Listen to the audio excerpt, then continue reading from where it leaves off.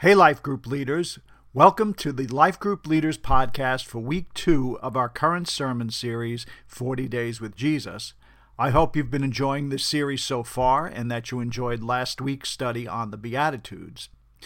This week we'll be focusing on a number of parables that appear in Matthew chapter 13 that are about the kingdom of heaven. And the theme for this week is the kingdom of heaven is like, and then we'll talk about what that is. Last week, we started off the study guide with an icebreaker. This week, we're going to shift a little bit. So where you had an icebreaker in the study guide in the first week, this week you'll see at the top of the page, there's a gray box that says, looking back at the week 1 devotionals. Now, this is week 2, but at this point, some groups are just starting this study. If they're a Sunday group, you're just doing this study without having had a chance to really read the week 2 devotionals. So we're looking back at last week's devotionals. And I think if you've had a chance to read the devotionals or listen to the audio devotionals, I think you'd agree that they were some really great devotionals and written by some of our members and some of our pastors and staff. We saw devotionals on the Beatitudes. We saw devotionals on some of the other things in the Sermon on the Mount, and that was the theme for the week 1 devotional.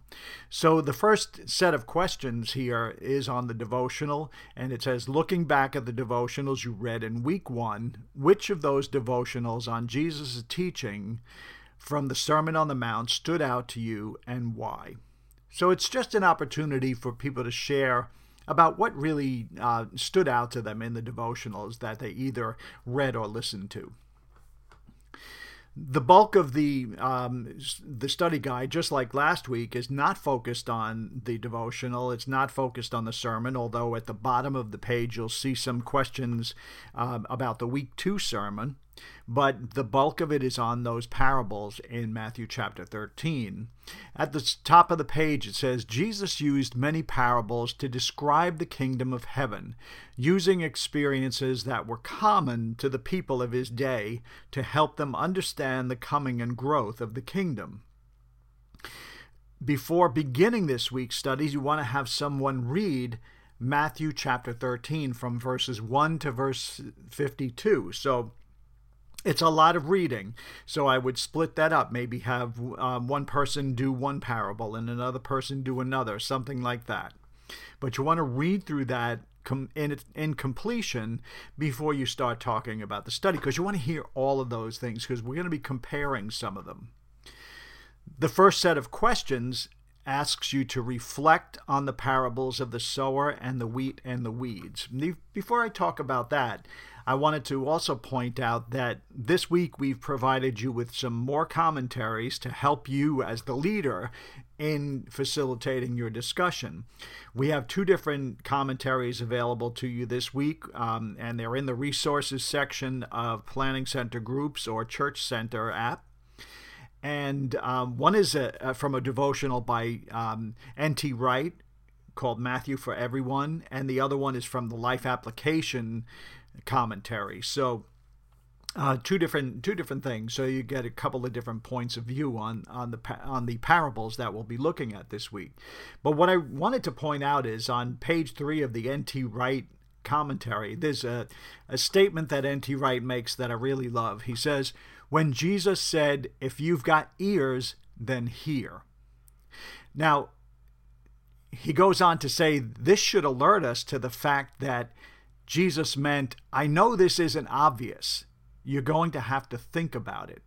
Jesus wanted them to struggle with what he was saying, to talk about it among themselves, to think it through. So he was giving them these parables to get them to start to think, to get them to work through what he meant by what he was saying. And I think that's even for us today. This is an opportunity this week for us to look at those parables, think about what Jesus is saying, talk about it amongst ourselves, and think them through. So I really love that quote. So the first set of questions on the parable of the sower, which is verses 3 to 9, and the parable of the wheat and the weeds, which is verses 24 to 33, is what similarities and differences do you see in these two parables? So you want to take a look at both of those parables and what's similar about them? What's different about them? Are they talking about the same thing, or are they two different things, but maybe they connect in some way? So you want to take the opportunity to compare, and that's one of the things that we're trying to do in these study guides. Is in some of these questions we want you to look at different portions of Scripture and make some comparisons. See how they work with each other, see where they're similar, where they're different, but how they tie into each other. So take some time within your group to look at what's similar, look at what's different in these two parables. And both of them are talking about someone sowing seed in a field. In the parable of the sower, of course, the seed is spread on different types of ground. So what does that mean? What do the different types of ground mean? And in the parable of the wheat and the weeds, the farmer plants this good seed in his field, but then an enemy comes in and plants weeds among the wheat that he just planted. So how are these two parables similar? How are they different? And then the next question is, how should these parables influence how you deal with those people you encounter who don't know Jesus? So this is more of a reflection question. This is a question designed to get you to think about, based on what Jesus is saying in these parables, how should we deal with the people that we meet that don't know Jesus? So I think, in the parable of the sower, you can see that we're sowing seeds, we're spreading the word, we're talking to people about the gospel, but they may be in a very different place from where we are, and they can even be in different places from each other. Some may be ready to receive the word, some may not be ready to receive it. But I think the key, though, is that we have to continually keep sowing that seed and hope that at some point it does grow. And the same thing with the parable of the wheat and the weeds. The weeds are the people who are resistant to the hearing the word, and they're the people that are just really not receiving it. So do we give up on them? Do we pull them out like the workers in that field want to go out and they want to pull out all the weeds, but the farmer tells them to wait? We want to make sure that we're giving time for people to really receive the word and let it sink into their hearts. The next set of questions is on the same parable, the parable of the wheat and the weeds, but here we're saying in this passage, Matthew 13:24-33, Jesus uses three parables about the kingdom of heaven. In all three parables, we can find a theme of waiting. So if you look at those parables, I think you'll see that there is a theme of waiting. So the question is, where do you see this in the parable of the wheat and the weeds? And then where do you see it in the parable of the mustard seed? Where do you see it in the parable of the yeast? The whole idea of waiting. In the first one, you see that the farmer is saying, even though the workers want to go out and immediately remove the weeds, the farmer is saying, no, let's wait. Let's wait till the harvest, and then we can go out and we can. If we go out too soon, we might be pulling up some of the wheat while we're pulling up the weeds. So there's that sense of waiting. That's the obvious one. I think it's a little bit less obvious in the others. So in the parable of the mustard seed, what's the waiting? I think it's the waiting for that tiny seed that we plant to grow into a strong faith. The mustard seed grows into a large tree. Well, hopefully the mustard seed, the seed of faith that we plant in someone, will grow into a tree. But we need to wait for that. And then the parable of the yeast, the whole idea of, we're mixing the yeast into the dough and then waiting for that yeast to take effect and to cause the dough to rise. So there's that sense of waiting there. The next set of questions is on strictly on the parable of the wheat and the weeds.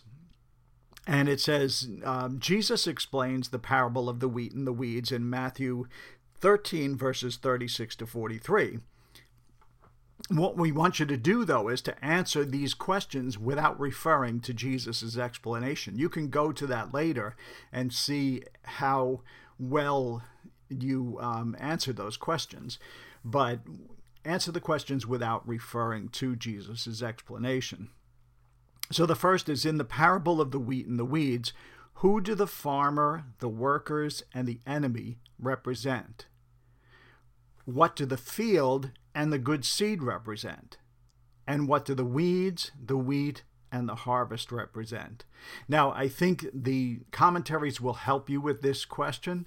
Obviously, the wheat and the weeds are those who follow Christ and those who don't. They're two different people. The wheat are the people who've accepted the word of God, the word of Christ, the good news of the gospel, and the weeds would represent those who have not. The farmer, I think, represents God. He's the one overseeing the field. He's the one who is in charge of the harvest.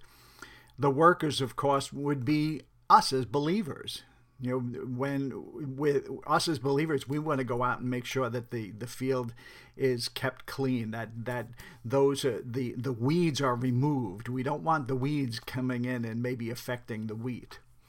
And then the enemy, of course, represents the enemy of us all, Satan. So the enemy comes and he's trying to destroy the harvest. What do the field and the good seed represent? So the field is the harvest field. It's the world. It's everybody who lives in this world. It's all the people in the world. And the good seed represents the gospel. The gospel is the good seed, and the farmer is planting that good seed, that good news of the gospel.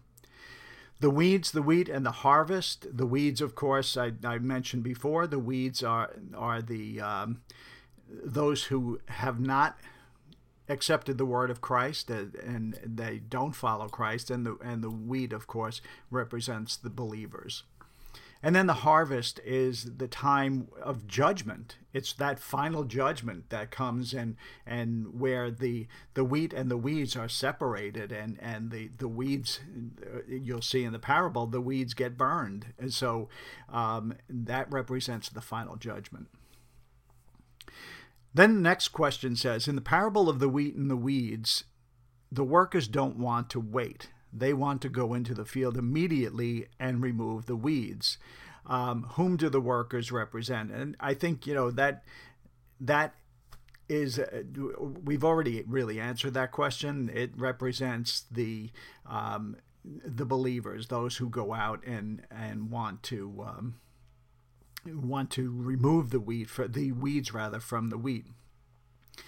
And then how can we sometimes be like these workers? I think that sometimes we get impatient with people who aren't ready to accept the word of God, and we want to just kind of push them out. We don't want them in our church. We want to, if they're not really fully accepting Jesus Christ, we don't want to be connected with them in any way. Next set of questions says, when the workers ask to go into the field to remove the weeds, the farmer tells them to wait until the harvest to do so. So why does he tell them to wait? And what are the lessons we can learn from this parable?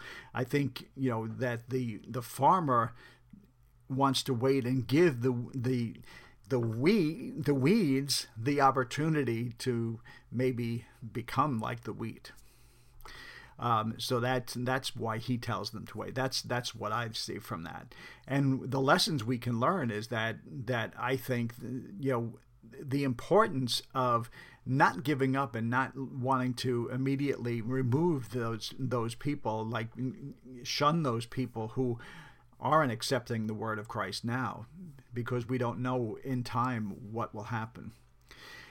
Next thing it asks you to do is to read 2 Peter 3:9 and then compare that verse to the character of the farmer in the parable. How do they complement each other? And in 2 Peter 3:9, Jesus is talking about how God is not like man. He's not waiting. He's not tarrying. He's not waiting for no reason. He's waiting because he wants to see as many people as possible receive the word and receive eternal life that comes from Jesus. So I think you can see the comparison between that verse and the farmer in this parable. So how do they complement each other? Next, we move to the parables of the mustard seed and the yeast, which is verses 31 to 33. These are very short parables, and just talk about what do these parables tell us about the kingdom of heaven. I think when you look at the parable of the mustard seed, it's about how that small mustard seed can grow into a strong tree. So it talks about our faith and how when we receive the word, I think it also talks about the church, that it goes from this mustard seed and becomes this tree. Then about the parable of the yeast, it's really, what does the yeast do? The yeast do, it causes the bread to rise, it causes the dough to rise. So the yeast also represents the word of God being spread throughout this dough, throughout the world, and that growing. So it's the growth of the church, I believe, in both of these, and how the kingdom of heaven just expands because faith starts to grow in people. Then we have, in the next set of questions, we start to look at Matthew 13, verses 34 to 35. And it says, after giving an account of three successive parables, Matthew gives us an explanation of why Jesus used parables when teaching the crowds. So what is the reason that Matthew gives in these verses? So take a look at those verses and see, what is Jesus saying? Why is he using parables? Why does he need to use parables to explain what the kingdom of heaven is like? So if you look at those verses, it says, I will speak to you in parable. Well, let me go back. It says Jesus always used stories and illustrations like these when speaking to the crowds. In fact, he never spoke to them without using such parables. This fulfilled what God had spoken through the prophet. I will speak to you in parables. I will explain things hidden since the creation of the world. So I think the main reason that we see there is that what Matthew is saying is that it's the fulfillment of a prophecy. The next question is, what might be other reasons for why Jesus used parables? And you can think about that and see what people think. I mean, some thoughts would be that he used them because they could understand. He was using everyday things to relate what he was trying to say. So he was using agriculture and things like that because they understood those things, and they would be able to kind of listen to that, think about it, and understand what he was trying to say. The next set of questions says to read Matthew 13, 44 to 50. And in verses 44 to 46, there are two short parables that speak of things that have great value. So what do these parables tell us about the kingdom of heaven and how we should value it? So take a look at those. What do you see there that it explains about the kingdom of heaven and why we should value, not just why, but how we should value the kingdom of heaven? And how can we help others to understand the value of the kingdom? How do we get others to see how valuable the kingdom of heaven is? Next set of questions is to compare the parable of the fishing net, which is verses 47 to 50, to the parable of the wheat and the weeds in verses 24 to 29. How are they similar and how are they different? And what action should these two parables motivate us to take as disciples of Jesus? So take some time, compare those two parables, and then talk about what do you see in them that's similar, what do you see in them that's different, and what kind of an action do they inspire you to take? And then finally, the last set of questions is to reflect on Jesus' words in this week's study. And this is something we're doing at the end of every one of these study guides. So we want you to go back and think about what you just read and what did you see in Jesus' words. So the question here is, as you reflect on Jesus' words in Matthew 13, verses 24 to 50, what did you learn that may have been new to you? What impact did they have on you, and how will you respond? So these are very personal, reflective questions. What did you learn that was new? How will you respond to it? What impact did it have on you? What did it inspire you to do? Then, of course, the last thing we have on the page is the reflection on the week 2 sermon. So it's just a chance to talk about what you heard on Sunday, what Pastor Chris or Pastor Les shared this coming Sunday. So that's this week's study guide. I hope this helped in some way. I think the commentaries will be very helpful as you facilitate your group discussion. And I would love to hear from you, how you're feeling about the commentaries. How do you like the study guide? I did hear from one group today.